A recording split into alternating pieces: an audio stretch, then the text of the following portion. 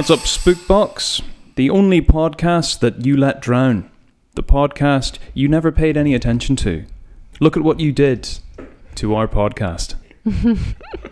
How was that? Great. Oh, thank you very much. Yeah. My poor podcast. How is everyone this week?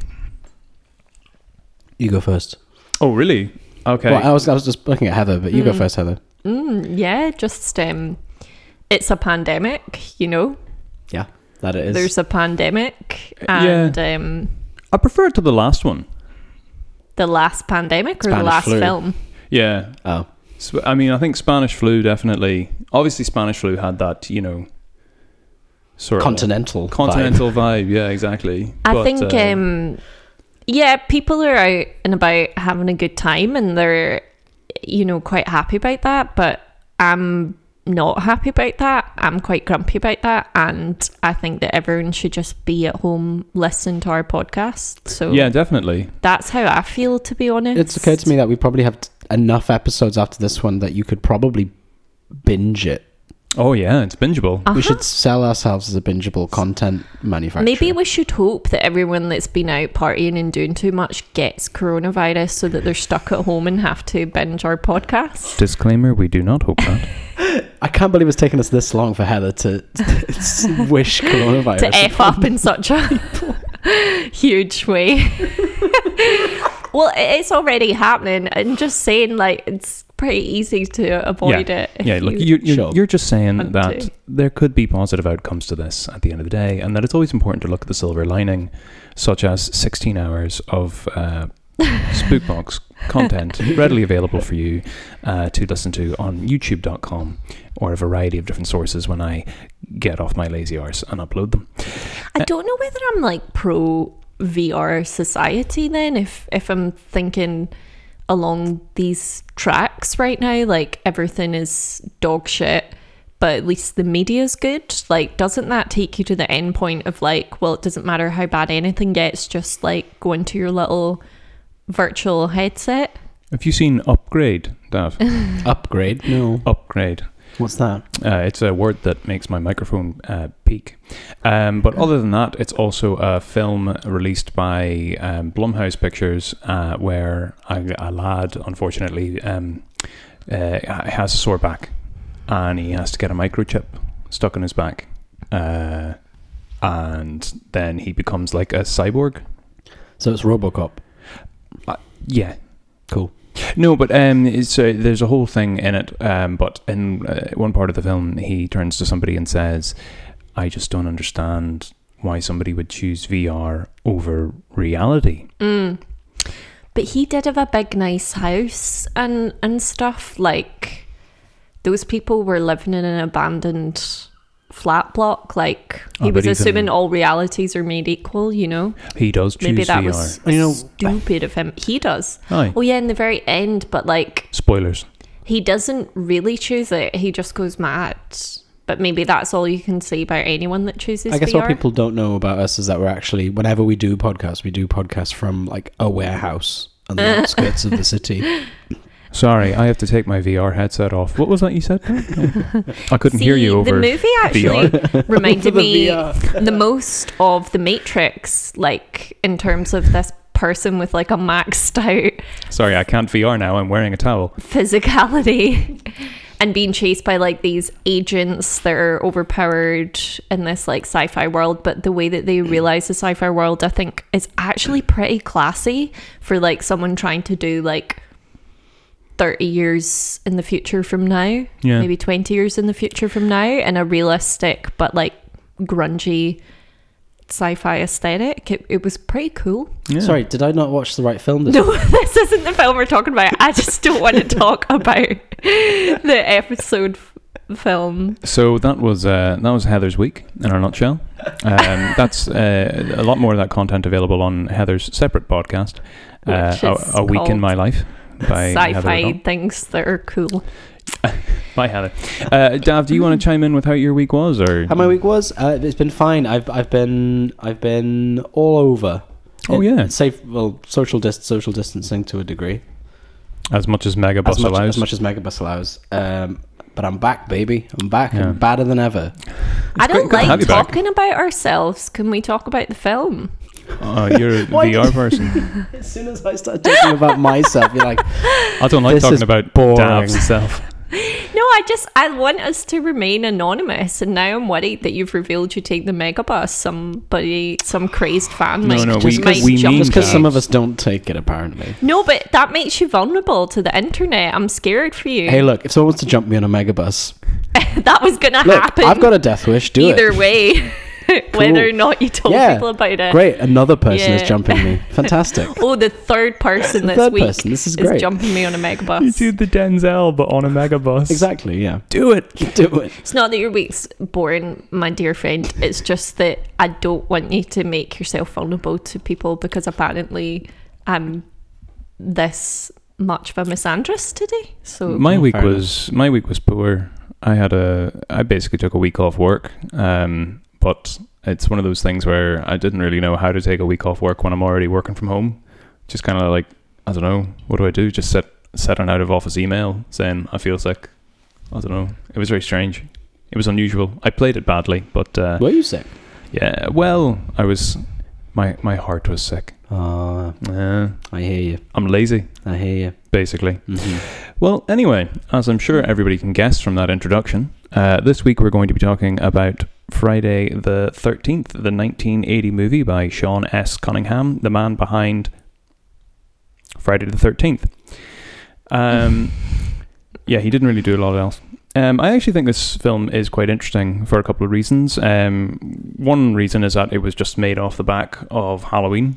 Mm-hmm. So Sean 2 Cunningham... years between them, maybe? 1 Something year. like that? 1 year. Yeah, 1 year, yeah. Cunningham has admitted in interviews, not admitted, I mean, admit sounds like it's something to hide. He's quite readily volunteered the information that his inspiration for this film came from seeing the box office from Halloween coming back, saying, that movie's making a lot of money, let's rip it off.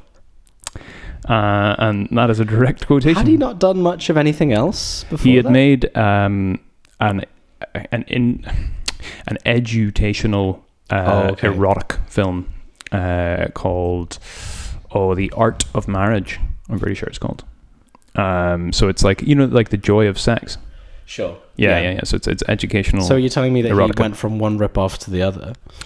That's a hilarious joke. Unfortunately, I don't get it. But nonetheless, The idea that he would make The Art of Marriage as a rip-off of The Joy of Sex. I see. And then he would make I Friday the 13th. apologize for my lack of intelligence. Yeah, no, I think it's also interesting because this was Kevin Bacon's second film.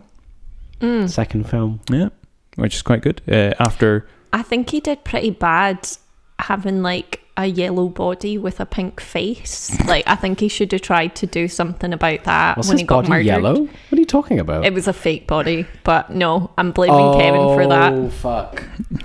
Now In- who's in the the- idiot? in- That the wasn't scene- very good when he was like pink and yellow. well, apparently he said that it's the photograph that people get him to sign his autograph on the most. Is that shot? Is that shot of him with the arrow through his neck? And he said he used to find it funny, but now he's It's not starting to an find it arrow. kind of creepy. he gets stabbed with a knife through the bed. Does he No, not? It's an apparently arrow. apparently it's an arrow. It doesn't look like a knife. It looks like Right. something else. It looks sort of more ornate than a knife. It looks like Right. Because it's the tip of an arrow. an arrowhead. Right. Yeah. Mm. An arrowhead, yes, that's Yeah. that's what the scientists call it. That's I wonder if people Archery after seeing it scientists. had like fear lying in their bed that there was something under their bed gonna Yeah, probably. put an arrow through them. Yeah. I wonder I if it think did so. that. Yeah, I think I Sure. saw this film when I was far too young to see this film, and I'm pretty sure that I was You were afraid worried of. about that. Yeah, but I think I was afraid of a lot of those kinds of things for unrelated reasons. Wait, no, that sounded really weird. Were That did sound really weird. Were the Goosebumps books out by 1980? Or R.S. were they more of Stein. a I can't imagine they 90s would have thing? been. I don't think they think would have so. been more late 80s. Because it's very if like just a 90s. Goosebumps book. Well, or the movie That someone starts. gets murdered with an arrowhead. No, like the. I think the that was cat- R.L. It's actually- Stein. you know, There actually- is a Goosebumps book about like a ghost in a summer camp pond, lake, whatever, like a haunting thing. It's weird though because it'd be the least creative R.L. Stein story because like A the thing lot of about them were R.L. Stein quite stories is that there's creative. always like a thematic thing. It's like it's Yeah. a puppet. Oh, yeah. Garbage Ghost. Because he felt like garbage. Yeah, probably. Yeah. But There then was definitely because like being a a teenager's lake hard. ghost. Lake so, Ghost. Because I like would have read that as a kid and then saw Friday the 13th now, I'm just like, oh, this is like a bad Goosebumps movie. Like, Right. Oh, I'm going to get that in a wee second. So just to say that, yeah, we're looking at 1980s Friday the 13th, and yeah, there was one last thing that I want to say about it. I think this film's quite interesting because it is actually one of the first independent films to have been distributed by a large distributor. Huh. So it's kind of the progenitor of Blumhouse Pictures, which, you know, we have a kind of love-hate relationship is with. it a but, Blumhouse?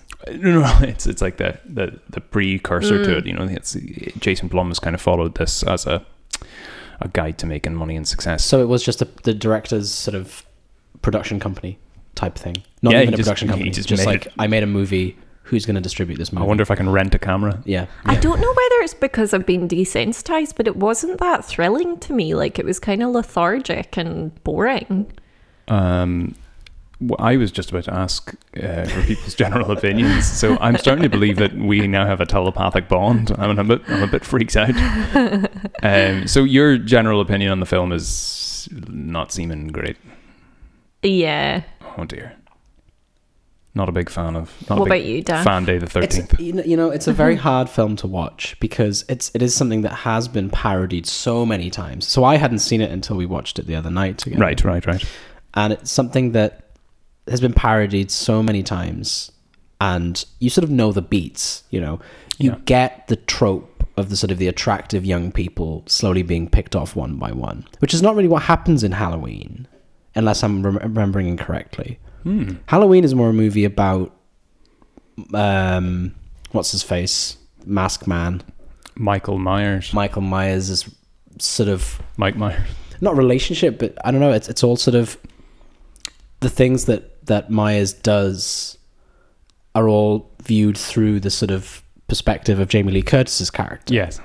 Whereas There isn't as much of a there isn't psychological. as much of it. No, there isn't as much of a psychological impact in Friday the 13th. I think that you could look at maybe the way, like, you could dig into it and find like the way that the Greatest Generation deal with what we would now call the baby boomers, but they're teenagers in this movie. Like that friction between the two generations, like yes. in the very start, the young girl that's traveling to be Annie. the cook at the camp, Annie, is Oh, like no, hold on. talked down to by the older people in the town, the older guy in the guy who truck. drives her to Yeah, it Yes, is Annie, and then Annie. there's a very much a dismissiveness to these young people trying to enter the economy yeah. Yes. because they're seen to also be enjoying themselves, and that isn't expected. So there's kind of some cool stuff, and I feel like Intergenerational friction. yeah, and I feel like that's what the movie's about, especially Yeah, because like that's a the good reading. mum is the murderer, like, Yeah, and she spoilers. feels disappointed by that generation and their lack of attention and work ethic as far as she's yeah. concerned. Yeah. Oh, wow. what- That's a really good reading, actually. What I was going to say cool. about the film is that I was surprised because it is something that is basically a punchline. It's sort of a punchline in our culture today, a little bit. okay. The slasher movie, I think. Yeah. You watch it ironically. It's fun to watch. You Okay. know the beats. You know what's going to happen. But what I was surprised about the film is how still a lot of the scenes were. Yeah. There was sort of a real, dare I say it, artfulness Yep. to a lot of it. I don't know. I found those sort of first-person perspective bits, and there were quite a few of them in the film. Oh, yeah. Where people were being watched. Nothing new about that, but I did find them very tense. Yeah, I think you can generally trace that first-person camera stuff back to, well, it depends how far back you want to go, but generally people would point to a I won't say sequence. Hitchcock, Yeah, there's a sequence in a Sure. Hitchcock film, and then there's some stuff by like Ziga Vertov and other Russian filmmakers that did weep as the first-person stuff. But Were they used to sort of instill a sort of sense of fear, a sense that people were being watched by an unseen presence, yes, do you think? So they have been, so yeah, I figured Yeah, as yeah, much yeah. that they had been used to sort of convey that in the past. yeah, the way Hitchcock did it, I can't remember what film it's in now, but the way Hitchcock did it, he actually even had a gun at the bottom of the screen Right. It's made it looked very much like a Big Doom fan. exactly. So I do feel I feel a bit outnumbered, because I'm gonna go ahead and say that I really like this film. I think I really like this film because in my mind it now stands out because it but by virtue of being, I think, a bit rubbish when it was first released. It doesn't have a lot in the way of And that plot. was the consensus when it was first released, that it was a critically, bit rubbish. Critically, it was. You got mixed reviews. I think some people understood what it was trying to be. It's sort of teen slasher film, even though that genre was very much in its infancy. People got what it was intended, or who it was intended for, and when it was understood, it was kind of like, yeah, this is what it is. And then other people that were holding it up to, films of the time, art films of the time, were saying, this is trash cinema. This is violent, sexualized gore trash. I think with that in mind, and considering the sort of lack of emphasis on plot, and how you don't really know why anyone is dying until the end, but you also don't have characters constantly asking, why are we dying? Who's killing us? Yeah. Nobody. You don't have a Jamie Lee Curtis. There's not much in the way of exposition or or perspective to really go for. And I think seeing that at the time, you probably would have thought that's details that we could have done with. But these days, because I think it is easier to make a film that has a lot in the way of exposition and that tries to hold the hand of the audience so much, I found this to be kind of a breath of fresh air. I loved that it's almost soporific as a film. There's this real sense of just it just going through the motions. It's not trying to keep up with you or trying to keep you informed as to what was happening, and I just really enjoyed it, which I wasn't expecting. I sort of see that. I think it's probably a hard thing to view the film in that sense, because you do understand.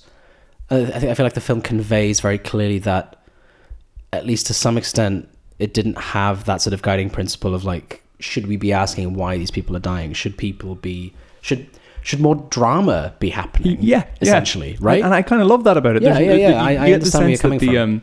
The director was just kind of going, okay, next scene.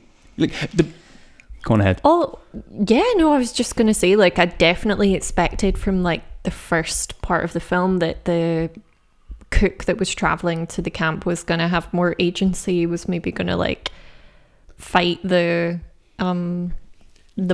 Like, yeah, I thought that she was going to be...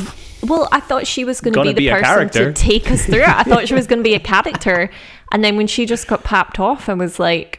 This is quite a strange film. A weird movie. Like, yeah, it's like that's unusual, isn't it? It's like they filmed it as they were going, and then he just went, yeah, kill her now. Because she was the person that we kind of, I guess it's just like the bias for like the first piece of information, but she was the first character, so you assume she's going to be the Jamie Lee Curtis or whatever. Watching it this time, I could have sworn that she was the final girl. I could have sworn that she was... we end up learning her name later. It is Alice. She has a bob. Well, it does make bobbed one. Yeah. No, sorry, you thought that the cook was going to be the final girl, like me, but the actual final girl is she called Alice? Yes. Oh, right, okay. So what, I thought you were going to tell me the name of the cook. Annie is the first character. Yeah, no, but it doesn't seem immediately obvious that Alice is going to be the final girl, but then from what little we do see of those teenagers, it becomes clear that she's the most like prudish.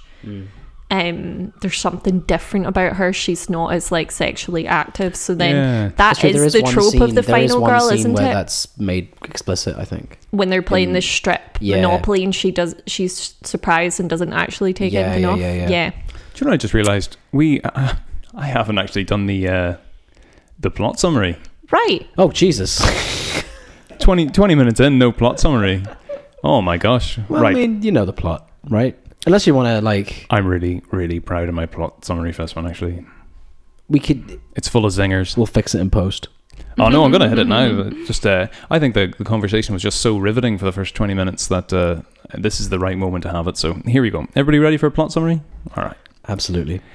The movie begins with a brief flashback. In 1958, 2 camp counselors at the All-American Camp Crystal Lake are murdered by an unseen assailant. Flashing forward to the present day, presumably Friday the 13th, 1979, the newest batch of camp counselors are making their way to the campsite. We are first shown the ill-fated journey of Annie Phillips, who hitchhikes most of the way to the camp with a truck driver who lets her know about the camp's troubled past. In 1957, Annie is told a young boy drowned in the lake. Since then, the camp has held the reputation for being haunted. Annie attempts to hitch another ride, but meets an unfortunate end when the second driver chases her into the woods and murders her. Okay, so all good so far, right? Very according to the numbers. At the camp, the other 6 counsellors and the camp's new owner attempt to ready the site for the coming campers. The Joker, Ned, sensible Bill, curly-haired Marcy, and tall Brenda, and the very Kevin Bacon-y Jack, and the eventual final girl Alice are given various tasks by the owner Steve, who then promptly leaves to go get supplies. Left to their own devices, the counsellors quickly give in to their earthly vices, pranking one another, playing strip Monopoly, having sex, and murdering a poor, defenseless, real-life snake. Oh, fuck that. That's why I hate this That film. scene, yeah, they that's kill a a bad real scene. snake in this film. This film It's cancelled. is cancelled. Snake liberation. Fuck Friday the 13th. Don't tread on me? Is that what you're saying? Oh, God. Obviously enraged by the murder of a defenseless snake, an unseen murderer, presumably the same murderer that killed Annie earlier, I don't know, maybe Annie killed a snake and we just didn't see it, picks off the campers one by one, displaying an almost otherworldly degree of force. Annie, alone, manages to survive and believes she is saved when a kindly older lady, Mrs. Voorhees, comes to rescue her. However, there is no such luck. Mrs. Voorhees explains that it was her child, Jason, who was drowned in 1957 as a result of counsellor neglect, and she has since been preventing the campsite from reopening in order to protect her son. She attempts to kill Alice, but is easily subdued. Alice takes Mrs. Voorhees' machete from her and decapitates the middle-aged murderer at the side of Crystal Lake. Relieved to be safe, Alice, bizarrely, paddles herself in a boat out into the middle of the lake to wait for sunrise. When sunrise comes, however, she is pulled into the water by a twisted and seemingly zombified Jason. She awakes later in a hospital ward and is told that she was pulled out of the water by police who were unable to find anyone else at the scene. Jason, it would seem, is still alive and thirsty for a sequel. Do you know what? And how about 10 of them? I don't know That's what. good. Did you not feel a sense that the camp owner was going to be the murderer in the beginning? Like, there was a lot of hints pointing to him because he was missing. Oh, sorry, you thought this movie was going to make sense. But I think he is the true villain because he was Just because. he's the owner, so he was he was the real one that was negligent when Jason died. Then on the night sure, where he's only like 25 He's- or something. yeah, he bought He's it. a Johnny come lately. Yeah. He What's only the he Johnny only come bought As it. in, like, he's just the other started year the or gig, something. probably. But anyway, You're saying Jason died spiritually, longer ago. spiritually, it's his Oh, fault. he represents the sort of almost like Ownership. You know, he's the ownership failings of of it, the and he's institution. negligent because he runs off the night that they're all getting murdered, and It's hilarious. is no. Oh, it's great. I love how we just follow him the whole time. I mean, Goes to a arguably, bar, it's goes to a worse shop. to leave all your staff on the most dangerous night of the year that you know and let them all get murdered than to miss a boy drowning. Like, I think that he is the worst person ethically, but then doesn't get any of the like vitriol from Jason's mum. It's really weird. Like, why is, like, Jason's mum's hate for teenagers is Yeah, he's slightly older. what the film is so scary about. So she doesn't care. Nah, she just kills him at a victory killing, I think. I don't know. She was just like... Victory lap. She's just focused on her, No, but her it's KD at that stage. It's just- It's unjust to punish like the most vulnerable workers than the boss who was just as negligent. right? Yeah. That's my feeling. I like it. We have a Marxist reading of Friday the 13th. I'm really enjoying this. And That's what we're here for, really. yeah, the Karen's just like, I was wondering when that was going to come up. you know, she's got the haircut. She has A complaint, and she has like a disproportionate emotional reaction to, like, even with her son drowned, it's like, it's relative to, okay, so that's pretty bad, your son drowned in my workplace, Yeah. I'm so sorry, like, can we help? She just chops everyone's head off. Like, to me, that's still too extreme. Do you know what I mean? It's always too much. It's too much. It's an overreaction, you know? Oh, man. Well, so I want to know then about Karen Voorhees. Do we think that she did the killing, or did someone else do the murders? I know this is a bit cinema sins. This is a bit too focused on text, but I Because wanted we to didn't literally see her do it. I want to softball it in. Well, how does Karen chuck a fully grown teenage girl through a window? What's that about? I'm not trying to cinema sins this one up. I'm not trying to Maybe say, it's just me. Yeah. But we watched this film right after I got back from a long journey. Yep. And quite frankly, I fell asleep at the end. So I don't remember It is all of it. soporific, yeah. I don't remember all of it. But I'm almost happier that I don't remember all of it. Because some of this is coming as I a surprise enjoyed... to you. Some of it is, sure. I can't tell you what Karen Voorhees looks like. Carol? Pamela. Pamela. Well, she's just called Mrs. Voorhees in I this could film, not yeah. tell you what Mrs. Voorhees The looks like. thing is, right, she did have to do a lot of heavy lifting. So, Oh, yeah. So we'll just get you up to speed with that. Like, she even moves when the corpse is into her car to surprise Alice. Like, yeah. when Alice goes to use her car when it's left there. Like, she was doing a lot of, like, She's got a great sense of humor. lugging weight about. I love the idea. She's in her 50s. I love the idea of her Not killing. easy. She kills Alice in the she kills Annie in the woods, and so Annie's dead, and she's going, right, brilliant. Okay, well that's one less teenager to infect Jason with sin or something. I don't know, whatever mental thought she has. Yeah. I think she does Jason's voice, so she's probably like, yes, mommy, you killed another one or something, like that. But Do not recall this. oh no, this is me making this up. Okay. So she killed Annie, and then she's No, I she's think like, she does talk to herself oh as no, but Jason. she definitely talks to herself as Jason. I'm not making that bit up, but no, I'm just imagining a scene where she's killed Annie and she's in the middle of the woods and she's thinking like, right, well, I should probably just bury her or something. And then another voice in her head goes, no, do you know what'd be hilarious? It'd be so funny if I drove up and Annie was in the car, and then whoever's left tries to get in my car to leave, and Was then it the Annie? corpse I is there. thought it was one of the guys. That'll be hilarious. I thought it was Kevin Bacon that was in the car. No, it's Annie. Is it? Yeah, Okay. it's the first victim.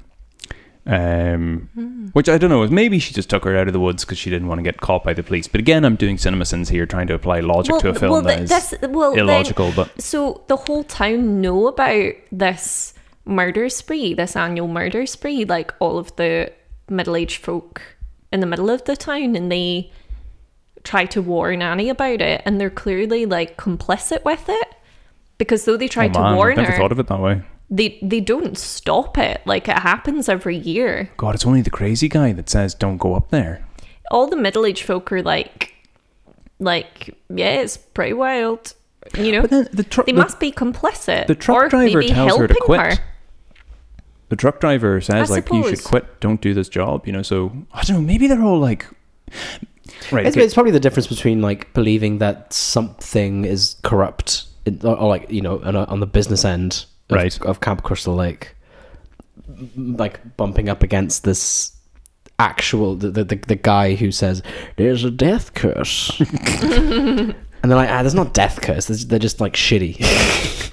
Yeah, it is quite a good bit when he's like, oh, you should quit, and she's like, I can't, I need to work. I'm now imagining a version of like Marx and Engels where Engels is saying like, yeah, there's some difficulties, there are problems with the current capitalist economic system, and then Marx cuts in, it's a death curse. I'm calling it a death curse. I'm using the word vampiric. I do On think purpose. It's, like, They're vampires. really there. They're suitable literally for a vampires. Marxist reading, actually. Like, okay, so then if it's not actually Karen doing the murdering, then she's like murdering their ability to like have a career, you know, A career?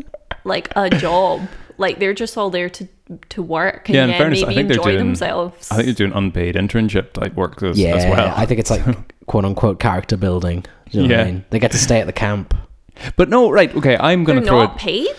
I don't think I so. kind of doubt it. Like Yeah. it's almost like a festival kind of deal. Camp It's America. like if you work a festival, you don't have to pay to get in, but you know you don't get paid to work there. Yeah, The price that you are paid a I got ticket. that vibe. I disagree. I think they are paid because Annie's talking about, oh, I need to go. Like it's a job. I need to do it. No, but I think that's to be read as being like, you know, young people wanting to have experiences. Do Yeah. you know what I mean? It's There's like, a I'm going to have deleted- experiences and at the same time get work experience. There's a deleted scene of Annie filling in her Filling in a her P40, getting her CCD checks and stuff. Yeah, you know, exactly.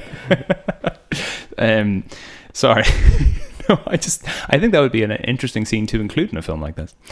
You know, make it very clear. But moving slightly on from this, I do think that I am going to have a slight temper tantrum if I don't get to voice my opinion that I think it was Jason doing the killings the whole time.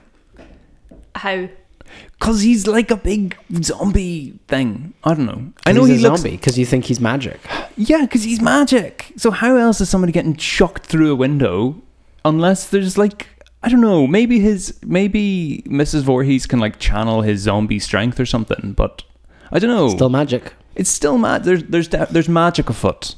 I suppose if you think about the murder weapons and them being arrows, like Jason would be the person to have they're all a camp. relationship with those Ooh. objects. Yeah, they're all like camp things. As opposed to his mother, who probably has nothing to do with the camp, really. She's a cook, so she would have like fed them she too much was the chili and stuff. cook. Yeah, that's right. They're not really cook-themed murders. They're not cook-themed murders. They're like No one's being bashed by a ladle. child at camp murder. Exactly. Yeah. What other... Yeah, carrot stuffed in the...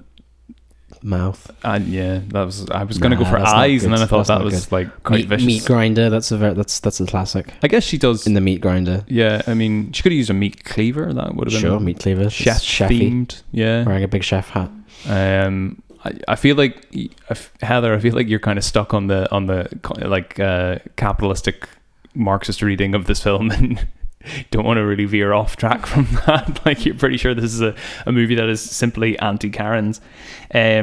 All right, fine. You guys don't seem convinced that Jason did it, but I'm going to take that one. I'm saying the weapons match up, I'm going to take that one to my grave anyway. but I don't think there's any more evidence than that. What I was going to get at with me falling asleep in the film Oh yeah. was that it means that the film was this beautiful experience where I didn't really know who the murderer was, but I knew enough about Friday the 13th to know that Jason is the villain of the franchise. Yeah. So the feeling I got was that, you know, it was magic, that in a Yeah. sense, that it was sort of... So I like this idea that Jason did it. Thank you. because I forget where I fell asleep, but the moment I woke up was when the final girl was out on the lake. Yes. And the The good jump scare. zombified corpse. Yeah, the jump scare. So at whatever point I fell asleep, probably the murders were still happening, to be honest. There was a hospital scene. Where does the hospital scene come That's in? the very Very last end. scene. That's the very last scene. Okay.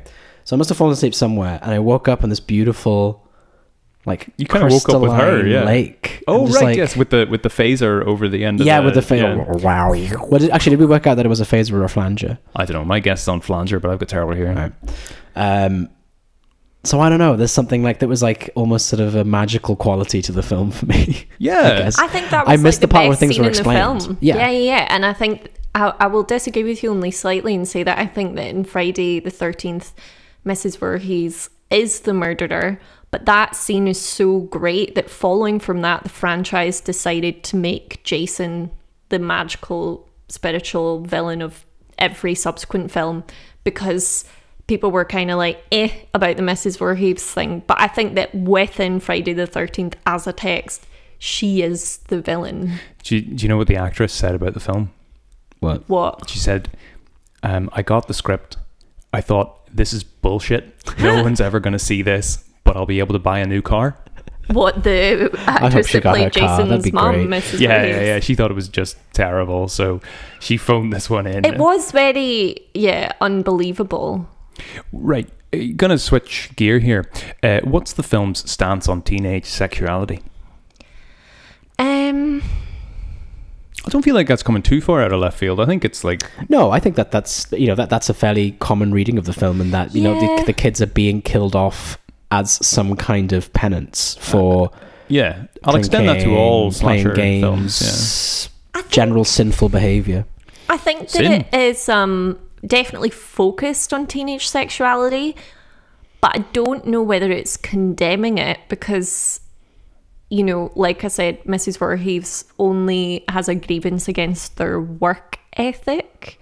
Maybe that is relational to their, extracurricular sex, but I don't think she... Just boosting our GPA. I don't think that she is really that focused on that element. However, the film as a whole is, and I feel like it's saying, "Oh, teenage sex, isn't it great? Look at their beautiful bodies. Don't you want to be a part of it?" I feel like that's what the film's saying. I don't think it's condemning them. Actually, I think it's Really voyeuristic. creepy. I think it's voyeuristic, and it's kind of Yeah, I think it wants to be involved in that I sort of world, agree. even though they're getting picked off. that is the sense that you get. There is a sense that you get watching the film that, in making it, they were trying to, sell the film with sex, really. For Right. sure. Yeah, there is that. You do definitely get that sense. I don't think they're trying to make it look bad. I think they're trying to exactly make it if a it selling was point. supposed to be condemning of sort of teenage sexuality, then What would that's, it look that's like? a complete no, but that would be a complete accident. Essentially, they thought let's Right. have all the murder scenes happen at a time when all of the teenagers are really getting it on, Yeah. and that'll be funny, and Yeah. we'll have the sex and the gore. I think it was really out of touch for sure, and I think that's why it's not condemning it, because I don't think that it seems too has the gall boneheaded to do almost. it. Yeah. The way that the girl, the character that's with Kevin Bacon, runs all the way in a torrential storm to the toilet block to pee after having sex with him is so unbelievable. I'm like, a teenager would never. They would just piss outside the door. They're in a forest. Why would she run all the way in a rainstorm to the toilet block just to do I a would pee? go to the bathroom. Wouldn't you go to the bathroom, Dave? No comment. Maybe this is just me, but I'm like, why would she be... I'm scared of peeing outside. I hate peeing outside. I don't if know. something goes up there? They're campers, and it's just a pee. It's just a number one. It just seems mad to me. It's a tinkle. That it's not character driven, it's plot driven. It's to get her alone in the toilet block for her toilet murder, but it doesn't seem to know teenagers, as far as I Yeah. think. I don't think a that's fair teenager enough. would behold with doing that. I think it is easy to be angry with the film as well for that because if it wouldn't have been for Friday the 13th, then we wouldn't have gotten something like Cabin Fever, which is sort of kind of unforgivably exploitative, really. So Cabin Fever. I'm trying But, to think. I'm talking about the Eli Roth 2005. I mean, you said horror film, Cabin something Fever, like that. and all I have now is Muppets Treasure Island in my head. So, yeah. I'm thinking of Cabin in the Woods. Which is Yeah, that's the which is satire of awesome. this. Which is a good Yeah, film. yeah. But is it a satire of Okay. Cabin Fever? Let me No. just It's a satire of Evil Dead. try and Something like that, yeah. sort of amalgamate your opinions here. So what you're saying is the film does not condemn teenage sexuality. I think what I'm saying is It that maybe almost celebrates I don't think it celebrates it in the sense that it believes It's that gonna put bums sex on will- seats. Yeah, bums on seats, precisely. And it uses it as a plot vehicle, I wish, whether it relates to the character or not. So it's not a character-driven story at all. It's trash. But it's like, oh, maybe they could be having sex here, and that gets them to them. It just uses it as a way to separate characters out. I don't think it's really trying to say anything about sex. although clearly Connor is setting this up Yes, to blow everyone's ensnare minds. you. and I think it has worked. Go on then. Go on then. Hit me. I don't want to come across as Puritan, though. I don't want to be like, yes, it's condemning it. That's there, because I don't think that's in the text. So then, are you maybe saying that I'm in not a saying way, it's not in the. I'm not saying it's not in the text. I don't know if it is. That's not what I'm saying. But anyway. Oh, in terms of their intentions, though. It's like these people Right. don't want Sorry, their mind to be sorry, blown. sorry. Come Go. on, blow my mind. How Daddy. if I don't get to show how smart I am to the people most important to me, I actually break out in hives. No, so here it is, right? So what you're saying then, that it's not condemning sex. So if it's not condemning sex, if there's no sense of kind of guiltiness to the sex being shown on screen, you know, because it's just Kevin Bacon and his wee girlfriend and they're teenagers, and look at them there looking all lithe. Yeah. Remember when you were thin? No. No. So, you know, there's Maybe this kind when of you're guilt-free thin, you aspect do to go it. to the outdoor toilet, but when you've got a wee bit extra chunk, you're like, I can't make it. Maybe that's why. Maybe she would. Maybe I just can't even understand a teenage girl anymore. Okay, enough of this foolishness. I'm sorry. I need to focus on this because I'm about to mention Laura Mulvey. Go on then. And so what I'm going to say is, saw this coming. if there's no... saw that theory coming a mile away. Oh, yeah. If there's no guilt in the depiction of sex, well then, doesn't this manage to sidestep the female... No, bloody hell. The male gaze? Is this not a depiction of sexuality on screen that is out with the male gaze? I just thought that was kind of interesting. Out with meaning. Yeah, meaning that... You meaning it's sort of sidesteps, attempts to sidestep. Not attempts to Not sidestep, attempts, but no. Yeah. Yeah, we've established that it hasn't attempted to do that, but And I maybe wanna that's hear more. how I you wanna do hear it. more. I want to hear You know, more. maybe that's how you do it. Yeah. Okay. That by having the sex scene just being filmed by a bonehead with one camera, maybe that's what it is. Because you don't get into that voyeuristic scopophilia that comes from having characters looking at other characters. Right. I don't think it's in the sex scene, but I think that the male gaze is just about everywhere else in the film. But it's damn it. maybe just through budget concerns that it's not in the sex scene, like you said. But it's absolutely all over the rest of the film. But I just have come to know that as what a film is, if you see what I mean. Well, where just to be clear for everybody else, where is it else in the I film? think that it's in the... Dock scene when they're going swimming together. Oh, that's a good point.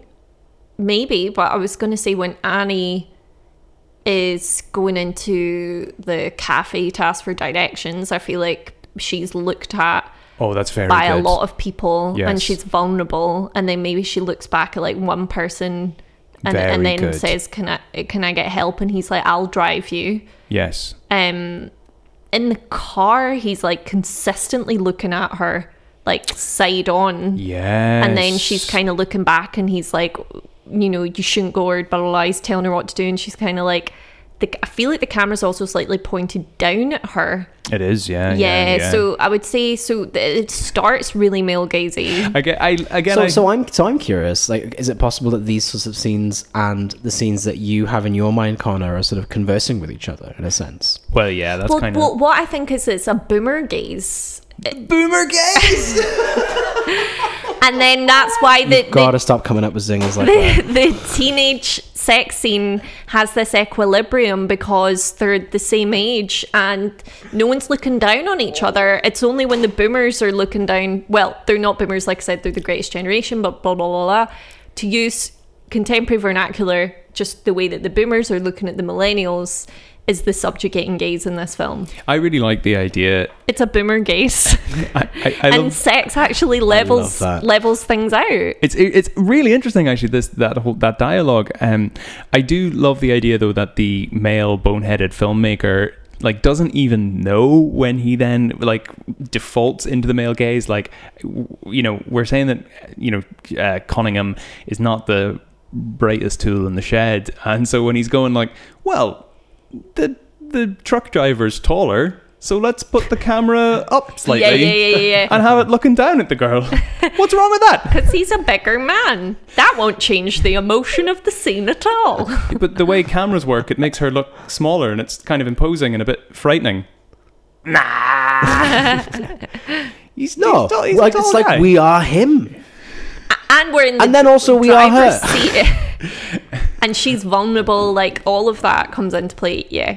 And And I he's see- like schooling her, like yeah. I actually like It's a boomer gaze. the male gaze reading of her at the very beginning of the movie best, because that's when she's fully clothed. That's when she is least an object of sexual desire, and yet the way the film is shot, she is constantly being watched by the camera, and then therefore the surrogate audience, and then she meets the gaze of various other watching men, the crazy guy, the truck driver, and so there is this lascivious, I don't even know if that's the right word. There's a lecherous element to the start of the film. Exactly, but I she's think constantly smiling back at the camera, which is why I wanted her to be the heroine of the film, creepy. because she's like, she just seems impenetrable to it. Yes. Like she's kind of like, well, I won't behave any differently to you. Like I'm not going to show that you've unsettled me or rattled me. Yeah. Like I thought she seemed like a really cool character. Yeah, And then she died. but then that whole part of the of being down with the gaze, that's the whole part of it Mulvey describes that part as like facilitating that scopophilic desire, that men have this inbuilt guilt that comes from sexual objectification, and that they internalize this idea that women are almost facilitating that guilty pleasure thing that comes with it. But it's all mental and Freudian and weird.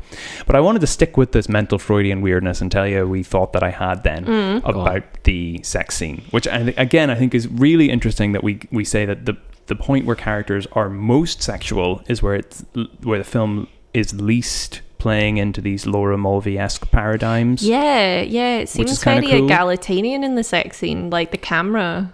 Well, I was wondering what you would think about the audience of the film Yeah. then,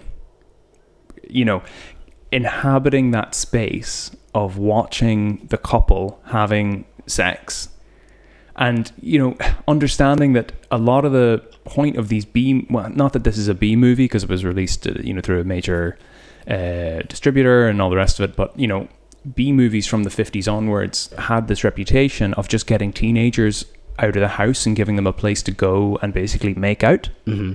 So there are teenagers in an audience watching these other teenagers making out, having sex, and then knowing that but you've gone to a slasher film, so that these characters are going to get murdered. Yeah. Is there a sense in these kind of films that teenagers are taking part in their own kind of subjugation, their own kind of if guilt plays a major role in the kind of Freudian gaze, is that where the guilt comes in, where teenagers are like, yeah, I really want to see these teenagers get murdered? Because if sex isn't guilty, then it's not sexy. No, I think that the market decides that teenagers are like the victim fodder for slasher films. I don't think we've had good stories about teenage experience till the last 5 years. Like 8th grade. 8th grade, Booksmart. I know what you did last summer. Yeah. I don't think the teenage experience in terms of the particular psyche of it and the socio-cultural space of school is really tapped into till cinema now. So I don't think that production companies were bothered about a realistic teenage experience. So it's not like these teenagers were wanting to go see their own subjugation. I'm sure they would have taken a more specific, funny, or different level of depth story of their experience if it had been on offer, but it wasn't on the bill in 1980, not as far as I can see. But I think, wasn't there a sense that, maybe I'm just reviewing this now as a sort of someone who was born in the 90s, but wasn't there, I wonder if there was always a sense of sort of gratuitous comedy about Friday the 13th. If I am you know, in that teenage couple going to see this movie, is there a sort of catharsis of some kind? Well, that's what I'm thinking. Yeah, but I don't think it's through identification with the characters, because the characters were all like objectively like model beautiful. So maybe it was something to do with seeing people your age but way more beautiful than you get murdered. Like maybe that's the pleasure, as opposed to like a direct identification. Like I don't think every single guy in the cinema felt like they matched up to Kevin Bacon, or the girls felt like they matched up to the female characters. Like, do you know what I mean? So maybe it's like when we saw Paris Hilton get murdered in House of Wax. It was like, haha, like you're rich and like famous and, you know, privileged, and we're getting to see you murdered. I feel like I'm giving too much away about myself now, or giving too much of a horrible insight to the inner workings of my mind or something. But I don't know. I just can't get rid of the idea that there's something in sex having an element of guilt to it, especially when you're a Western teenager, you know, brought up in the West with its legacy of Christianity. You know, that there is a certain part of you when you're... The guilt being played out in the part where they get murdered. Well, yeah, but it's being played out internally in the viewer, you know what I mean? Because when you're 16, 17, 18, you know, you are having sexual desires or may have an active sex life, but there's a part of you that thinks it's wrong, you know? So then seeing that kind of, I guess, sublimated in some way on screen, where that you're like, sex, oh, I like sex, oh, but murder, okay, that makes sense. Like, I don't know, maybe I'm not saying... But then I wonder about that, you know, the idea of being able to get that catharsis, I guess. Yeah. Of that sort of release of, you know, believing that sex is something desirable, but also... Wrong. Being performed on screen... wouldn't be validating of that fear in some sense, but almost a sort of a way of expelling it. Yeah. I don't know. Oh, I actually don't know cool. if it's directly relational to the sex. I think it's important that only Kevin Bacon and his girlfriend's character had sex. The other guys and the other girl all get murdered. Everyone gets murdered when they're alone, and I think it's more to do with the groupthink of your teenage life and how you're safer in a group, you're safer just going along with the status quo. There's this fear that you're about to begin your life alone, you're going to have to think for yourself, and when they're off on their own, that's when they get murdered. Except Alice, and for some reason she's the most kind of nerdy, like she succeeds on her own, so maybe there is guilt that like if you waste your time partying or having sex, you will struggle when you have to go it alone. Like if you don't make some sort of sacrifice socially, your adulthood could be a little bit like challenging. Yeah, that's really interesting. I know that I would have died very early in Friday the 13th because if I had gone off to paint my Warhammer, I think it definitely does say like being well behaved is good, but I don't know whether it says sex bad. Or maybe Mrs. Voorhees would have been like, "What do you do? You're painting. What? You're so. Oh my god! What a sweet young boy." You know, there was one thing else that really struck me about the film, and that is we've kind of hinted at it a lot, which is that it is this kind of popcorn thriller screams movie, you know what I mean, like a jump scare type film. Supposedly, yeah.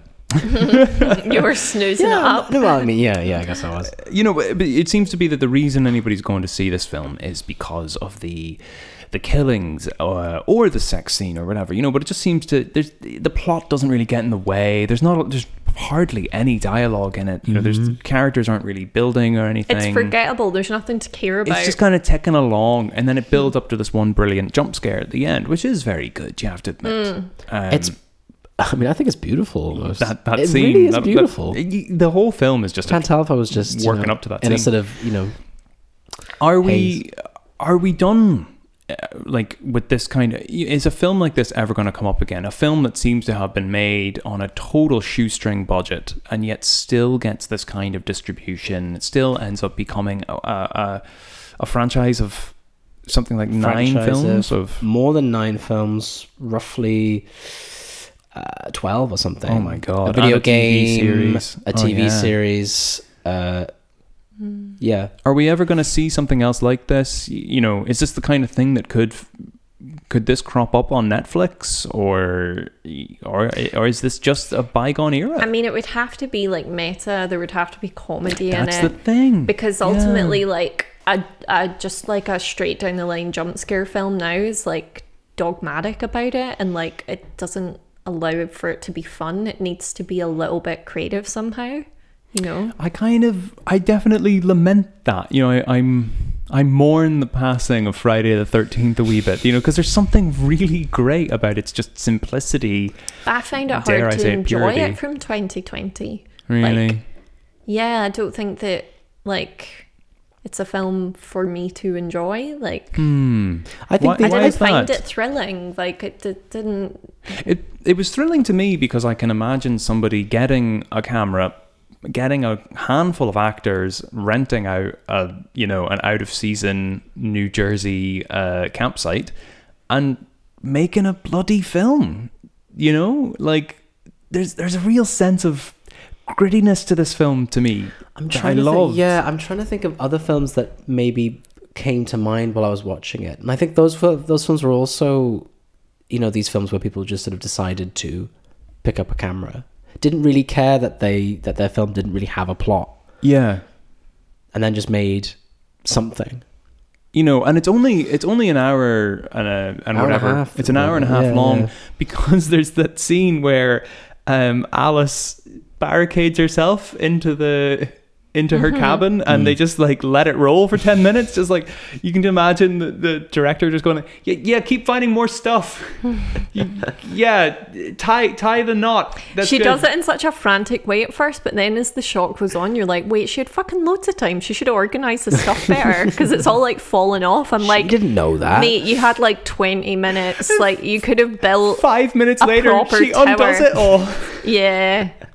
It has no purpose in the film. Yeah. Like, it's kind of an anti-movie, like, and I love it for that, you know, like what we said with Steve going away and, you know, Getting a cup of coffee, coming back. Yeah. You're like, oh, here comes Steve. He's gonna bring the pain. No, he died. Wow. I think I felt that lack of material though, in the way that they were trying to just run out the film. It felt like And- One Cut of the Dead to me. And that's what like annoyed me about it. Like, it just that I was having to sit through it, like shots that weren't really important, Yeah. or, you know, like, Having seen One even Cut of the Dead, planned though, could you out. not kind of imagine the director like behind the camera? Well, the going, way you put it, you know, I don't know. people literally passing Alice stuff to Yeah. barricade the door. yeah.